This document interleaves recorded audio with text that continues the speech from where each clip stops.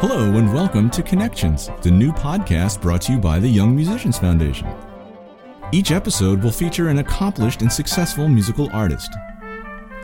Rather than just ask a series of stock questions about their accomplishments and their life stories, we'll explore their beliefs, their philosophies, and the perspectives and the insights that are the true basis of a rewarding and successful life as a musician. So if you're interested in pursuing a career in music, or interested in the history of film, television, recording, or are fascinated by the stories of artists who have reached the height of their professions, Connections is the podcast for you. In today's episode of Connections, I'll be speaking with Mr. Raynor Carroll. Mr. Carroll served as co-principal percussionist with the Los Angeles Philharmonic for 33 years. He has performed under conductors such as Carl Maria Giulini, Andre Previn, Pierre Boulez, and Zubin Mehta. He also serves on the faculty at UCLA and is an active teacher and clinician on timpani, percussion, and West African drumming. He's also an alumnus of YMF's debut chamber orchestra. Raynor Carroll, thank you so much for coming into the studio today, and welcome to Connections. Your career started here in Los Angeles. Have you always lived here? Well, I was born in Baltimore, and family moved out here when I was about 4 years old. And I grew up here in Pasadena and have stayed in Pasadena ever since. Was yours a musical household?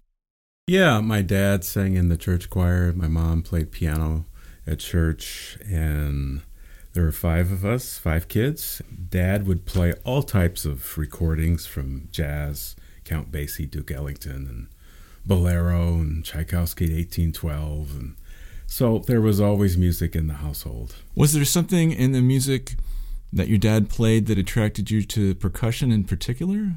I don't think so. There's anything in particular. I mean, there's the saying that the instrument picks you, you don't pick the instrument. I just had this connection and felt this passion for drums from as long as I can remember. Approximately what age? It must have been elementary school, so 7, 8 years old.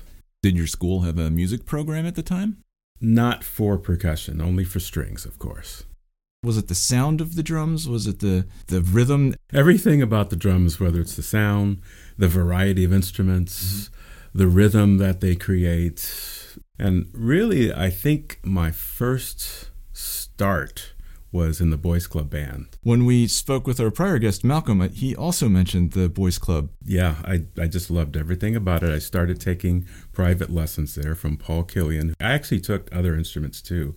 I did a little saxophone, a little baritone, and just because I like music. I mean, and obviously percussion was my true passion, but it was a great thing playing in the band and learning everything I learned from Paul at the time. In retrospect, thinking back on the saxophone and the pitched instruments, do you think that had a bearing on your attraction to the timpani and the other pitched percussion that you played? I don't think so. No, it was just, I think as a young person, as a curiosity. I liked the sound of the saxophone and like the euphonium. I found that I was always going more to percussion. That was my true calling. And was it primarily orchestral percussion? Yes. I always say because my oldest brother was really into R&B and my middle brother was more so into jazz, that I had to do something different. Therefore, I took the symphonic classical route. Which, from my perspective, is the more difficult route, I would say. I wouldn't disagree. Both in the technique required and the career path, I imagine, is a far narrower. You made the right choice. I'm happy. You took the right path. Yeah. But I also played in my middle brother's rock band. Was it drum kit? Yeah. I mean, it was a different thing for someone that is thinking more classical, but it's a good thing. I think it balances both sides of the brain. Whereas, in classical music, you're reading from the beginning of the page down to the bottom, and when it stops, you stop. But with other styles of music, let's say rock or jazz, it's not written out. It's more how you feel. And did you find that informed any of your orchestral playing? Because it was so early, I think it's hard for me to draw a parallel. But more recently, I studied West African drumming, and it definitely was a good balance for me, because it's the same thing, there's no written music, and it's all what you hear and what you feel. And I feel like that does complement the structured music of Western classical. I mean, the West African tradition is not drumming on its own. It's dancing, singing, and the music together. They always make a point that this is very different. Drumming itself is not done this way. So what we've taken from it and studied is not the way it's done traditionally, which is very interesting. The whole concept of studying this instrument or this style of playing is not done in the way that we take a book and read it and go to a teacher. More so in Western Africa, the parents bring the student to the potential teacher and ask, can you take him on? And the teacher says yes, and the parents give the teacher some cola nuts as partial payment. And the young student actually just hangs out at the teacher's home and does not literally take a drum lesson, but may go to the store and get him his food or whatever and watch his wife cook. And when he plays, he'll observe, but he doesn't really take a lesson per se as we do, but he observes his whole life and his whole lifestyle. Now, getting back to your childhood, your upbringing in Pasadena, thinking back, is there a particularly influential moment that really opened your eyes and your ears to music? Yeah, one very influential occurrence was the Los Angeles Philharmonic played at my high school, Pasadena High School, and Zubin Mehta conducted. That's a big deal, especially back then, to have the music director actually conduct a performance in the community. And I remember watching the performance and, of course, keeping my eye on the percussion the whole time, and very impressed with what they did. And I said at that point, I don't know whether I was a sophomore or a junior, that's what I want to do, that's what I can do, and that's what I will do. Coming from a non-professional family, my parents were very supportive, but they didn't know what direction to take. One thing that I often tell a story about, one summer, I asked the band director if I could bring the timpani home. And he said, sure, there's no school in the summer, go ahead. So a friend of mine in high school had a truck, so we loaded up 5 timpani, brought them to the house, put them into my living room. As I look back, I'm very, taken with my mom and dad allowing me to bring home 5 drums and play them in the family living room, over the summer. But that was very influential. You see, percussion is very different from the violin, the trumpet, the flute. You can almost practice those instruments anywhere. You can go into your backyard. But with percussion, the large instruments, marimba, bass drum, right, timpani, 5 drums, it's not the same. So having that access made a huge difference, I think, at that time for me. So anyway, focused on that. And I believe my senior year, we did an all-city orchestra, or band and orchestra. And I remember William H. Hill, who was the director at Cal State LA, came and conducted. Maybe at a break, he pulled me aside and said, you're very talented, and are you interested in Cal State LA? I said, well, yeah, who teaches there? He said, Mitchell Peters teaches there. He offered me a scholarship and basically led the way to me going to Cal State LA and studying with Mitchell Peters.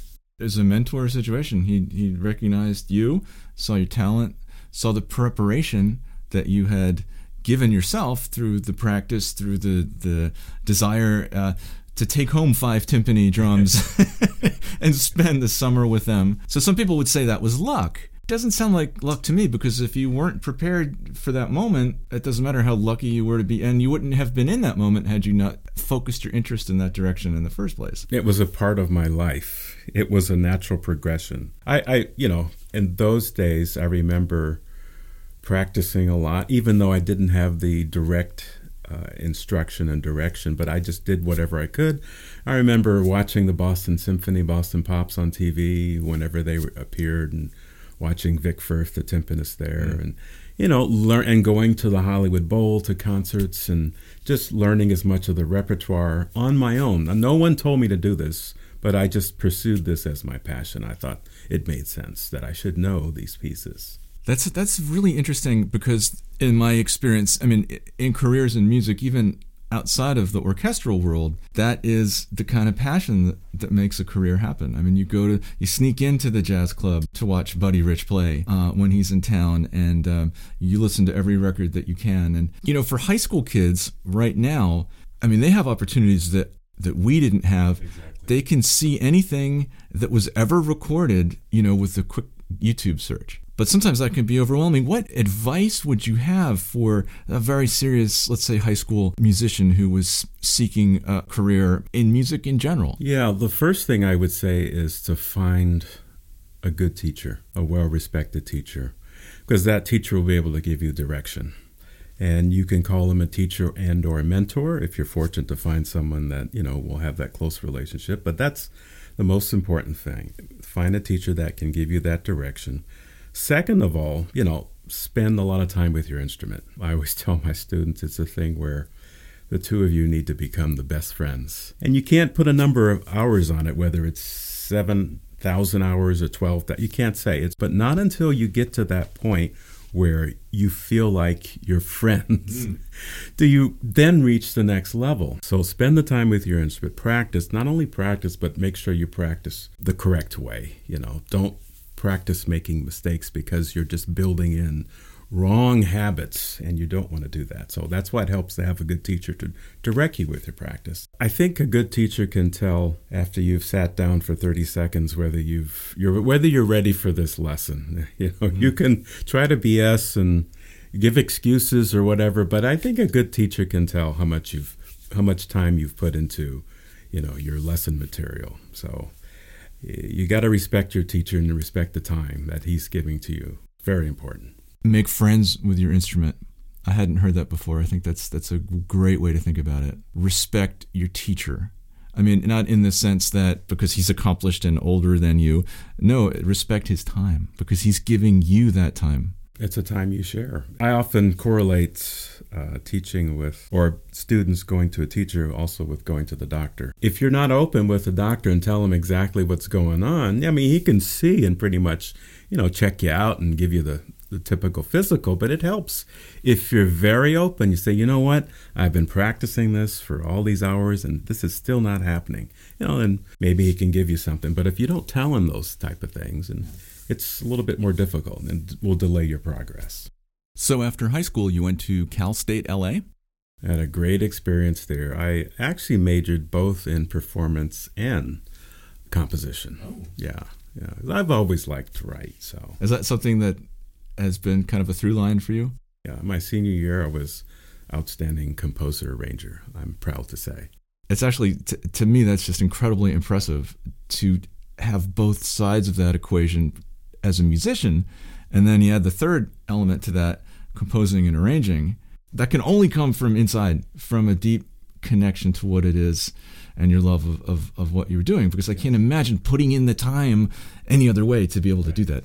Whether you're in high school or you're in conservatory, in college or university, wherever, there are going to be times when you're offered to go to a party or to do something else. It sure helps if you're at ease with just spending that time with your instrument versus spending time with your friends or whatever, which is all good. You got to balance your life out. But you've got to put in maybe not as much time as your neighbor, but maybe more. You've got to really love it. It's got to be your passion. At least it sure helps. It's not that you're told to practice. Right. Maybe you're told what to practice, but you're not told that you have to practice such and such hours. It just comes to you.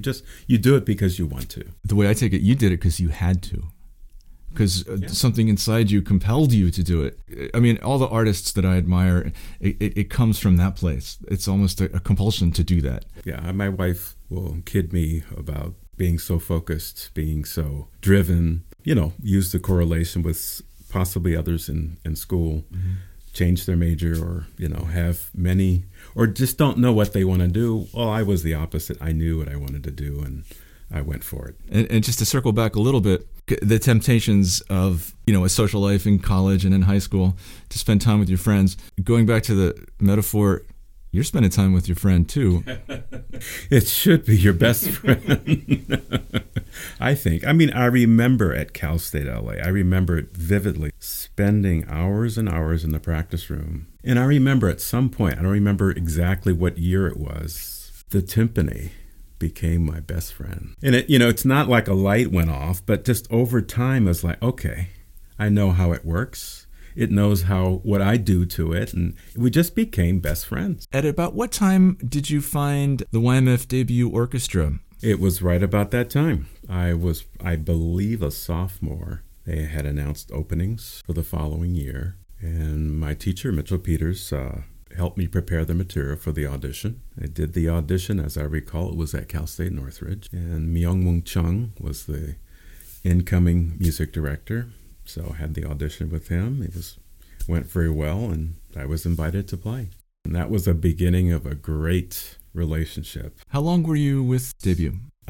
So I believe I joined the orchestra in 1977. So I stayed until I won the audition with the LA Phil, which was the fall of 1983. So that would have been six seasons, yeah. But I'm intrigued with what it was like for you at that time. At that time, I believe we had weekly rehearsals. If not Saturday, maybe Sundays. The rehearsals were not just for a program, but we would also have some reading sessions where we'd read through Beethoven, Mozart Symphony, etc., which, of course, I found wonderful, to actually play the repertoire. And that's one of the emphasis that my teacher made on me is, it's one thing to study the standard excerpts and to work with your teacher with those, but it's another thing to actually play them in their context in an orchestra. You cannot beat that. That's the best experience, and that's what I benefited the most from YMF, those 6 years of playing all of this great repertoire at the time, whether it's Beethoven Symphony, Scheherazade, and Prokofiev Symphony. And it was a weekly rehearsal. That was weekly rehearsals through the regular school year. We didn't have sessions during the summer. And at that time, because I've noticed looking at the history, different periods of time where it was an experienced professional music director and a possible associate conductor who was under that person's tutelage, and sometimes a more of a younger, less experienced conductor. How was it at that time for you? It was great. We got great conductors. Yeah, it was a very great thing. I can remember at one point Myung-Woong Chung bringing in a piece to read through with us that he was going to do with the Philharmonic the next week. And so you were in debut when you saw that there was a call for a percussion position in the Phil. Of course, your instructor was already with the Phil. Was it a mutual decision that you came to with your instructor, or did you approach him? He approached me. Oh, it was his decision. Okay. Because my feeling and attitude at that time was that I'm not ready. I'm not ready for something like this, audition for the LA Philharmonic. And but he had confidence in me. He'd worked with me for however long it had been at that time, and he said, "You really should do this. You're an excellent player, and I'll help you with this and that, and we'll learn the repertoire." But obviously, for me, without that guidance, I don't think it would have happened. And I hope that I would have gotten into an orchestra eventually because it's my passion. For me, it was just everything kind of lined up in the right time, the right place. They had actually had an audition the year before, but didn't fill it. They didn't find someone. Mm-hmm. So I didn't audition for that one. So it's like this second time they had this audition, my teacher said, "You should do this." And I did. How long did you prepare before the actual audition date? My guess is maybe there was 5 or 6 months when it was first announced. It didn't sound like you were incredibly nervous at the audition. I felt good. I don't remember a lot because it's been a while, but I do remember at some point being downstairs in the music center in the lounge and the personnel manager coming down, and there were 2 of us that were in the finals, and we had both played, and he actually asked the other person to go up. So usually that means that person, not necessarily usually, but I'd say typically the person that goes up first is the person that actually won the job. Anyway, he came back down and shook my hand and said, "Congratulations." And the personnel manager asked me to go up. So I'm like, what's going on? So anyway, I went upstairs into the auditorium, and Carlo Maria Giulini walked up to me and shook my hand and said, "Congratulations." That was, to say the least, I was blown away. But that wasn't the end of my audition. I had won that portion of the audition. The next part was to play a week with the orchestra. So after I played, 3 or 4 performances of that. Yes, rehearsals and performances. After the final performance, I went up to the offices while the committee met with Maestro. They called me in and he did the same. He said, "Welcome." Again, I was blown away. And did they offer you the co-principal position? Yeah, that was the position that was open, yes, alongside my teacher, Mitchell Peters, yeah. And how was he about that? Well, that made it so much easier for me. I mean, I was 25 years old. I think the oldest member of my section, Walt Goodwin, was close to retirement, so he was maybe 67, so more than twice my age. Right. So having Mitch there to help me with various things, whether it's assigning parts or finding instruments, etc., made a world of a difference for me. Obviously, also with the repertoire that's coming up or whatever, how to get into this big juggernaut of a LA Phil, coming from YMF debut orchestra and AYS orchestra, training orchestras, now in a professional orchestra, where it's so different. In the Philharmonic, and it's really hard to see this when you're looking from the outside, or even when you're in it. Now that I'm retired, I can see it more clearly.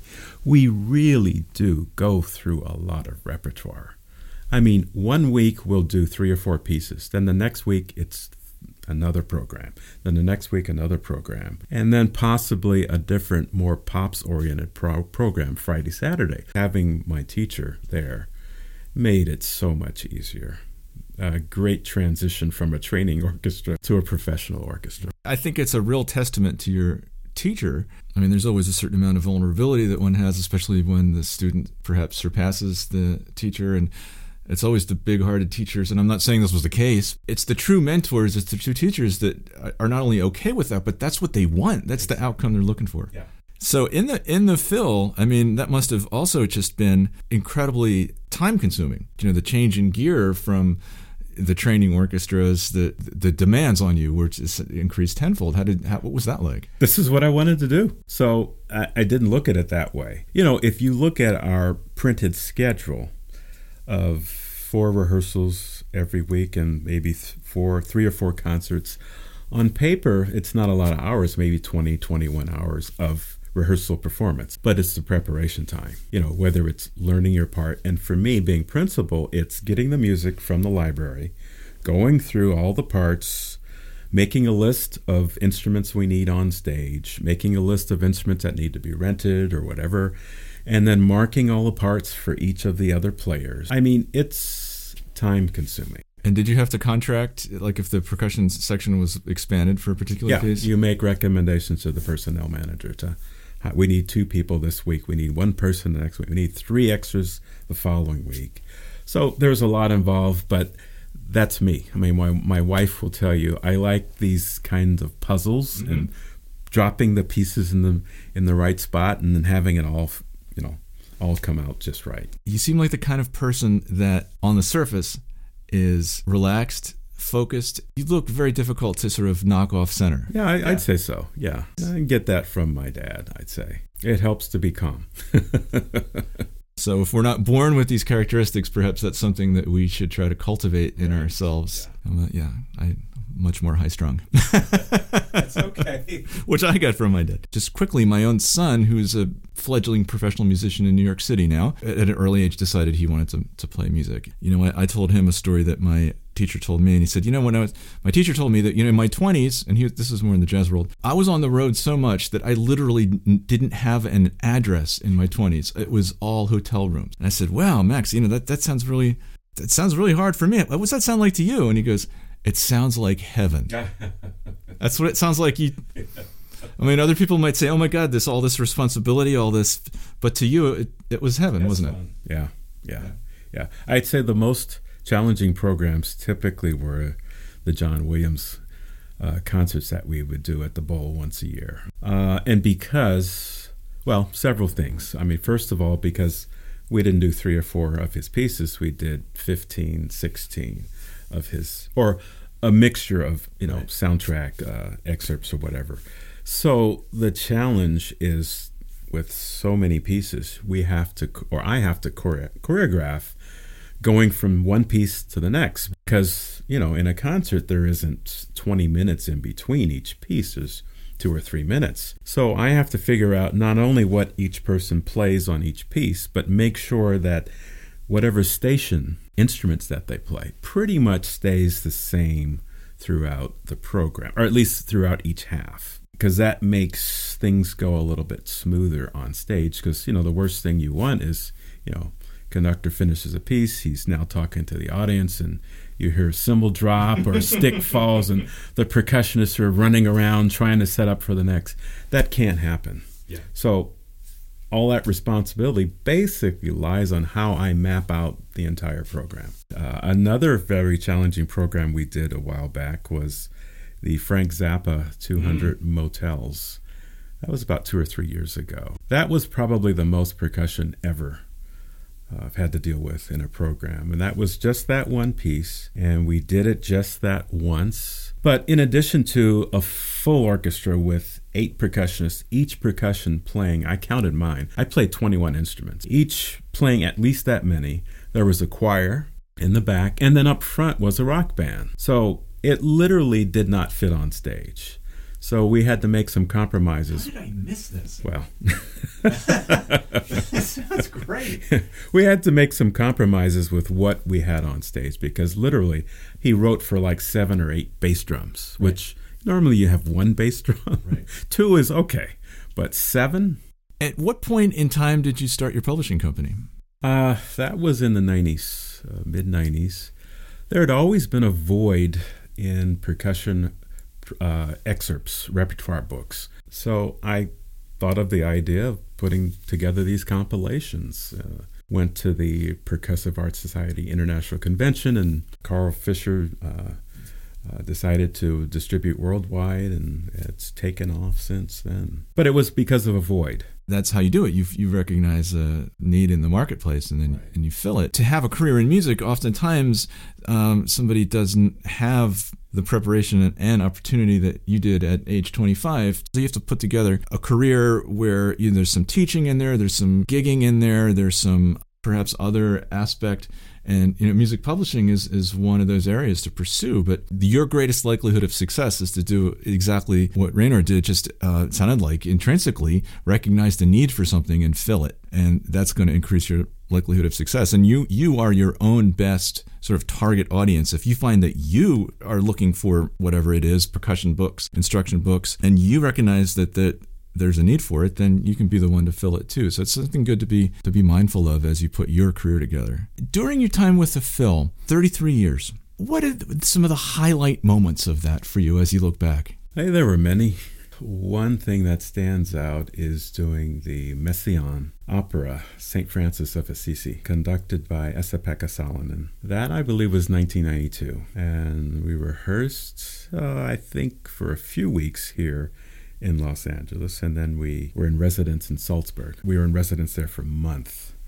We did some normal, regular orchestra concerts at first, all the while rehearsing and putting together this long opera. And the last 2 weeks that we were there, it was just the opera performances. So not only was it a long opera, 6.5 hours, but there were 3 percussion soloists, and I was one of the soloists, so I was actually, for percussionists, this is very different, up front, in front of the concertmaster. That was an intense experience. I mean, very difficult music for percussionists, because Messiaen writes very intricate mallet parts.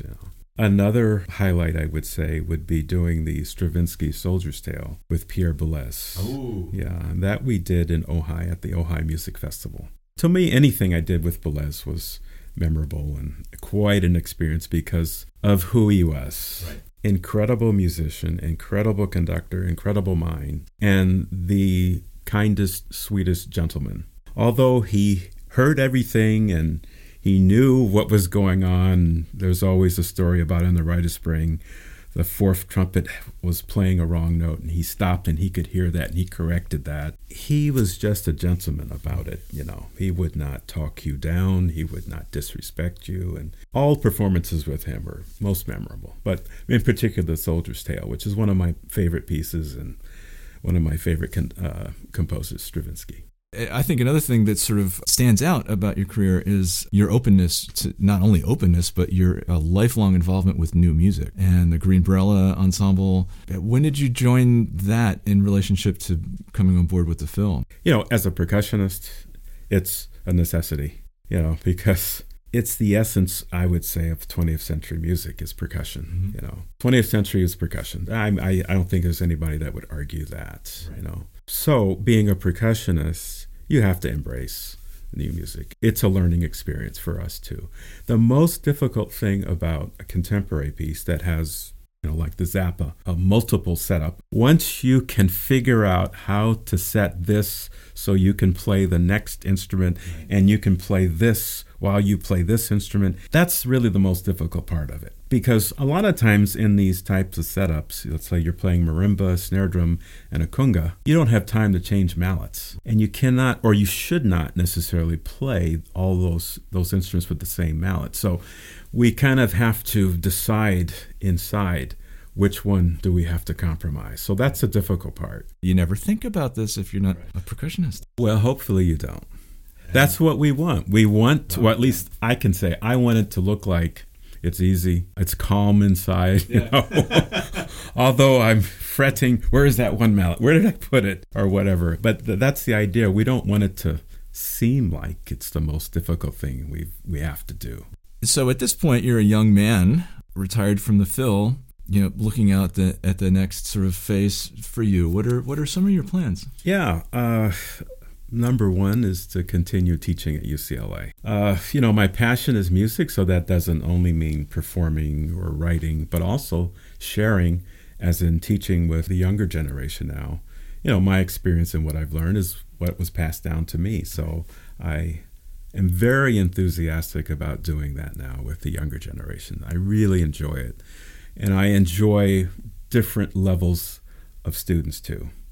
It's a challenge when you get a student that isn't quite as advanced or doesn't quite have the technique. It's a great challenge to see what I can come up with to have that level go up for them. It's a rewarding experience when you see something like that and that passion light up in them. It makes it all the worthwhile. That's the through line too, is the mentorship and then the preparation and the success and then the mentorship. You know, I had a teacher tell me once that, you know, everybody talks about there's so much competition in music. You know, there's always room at the top.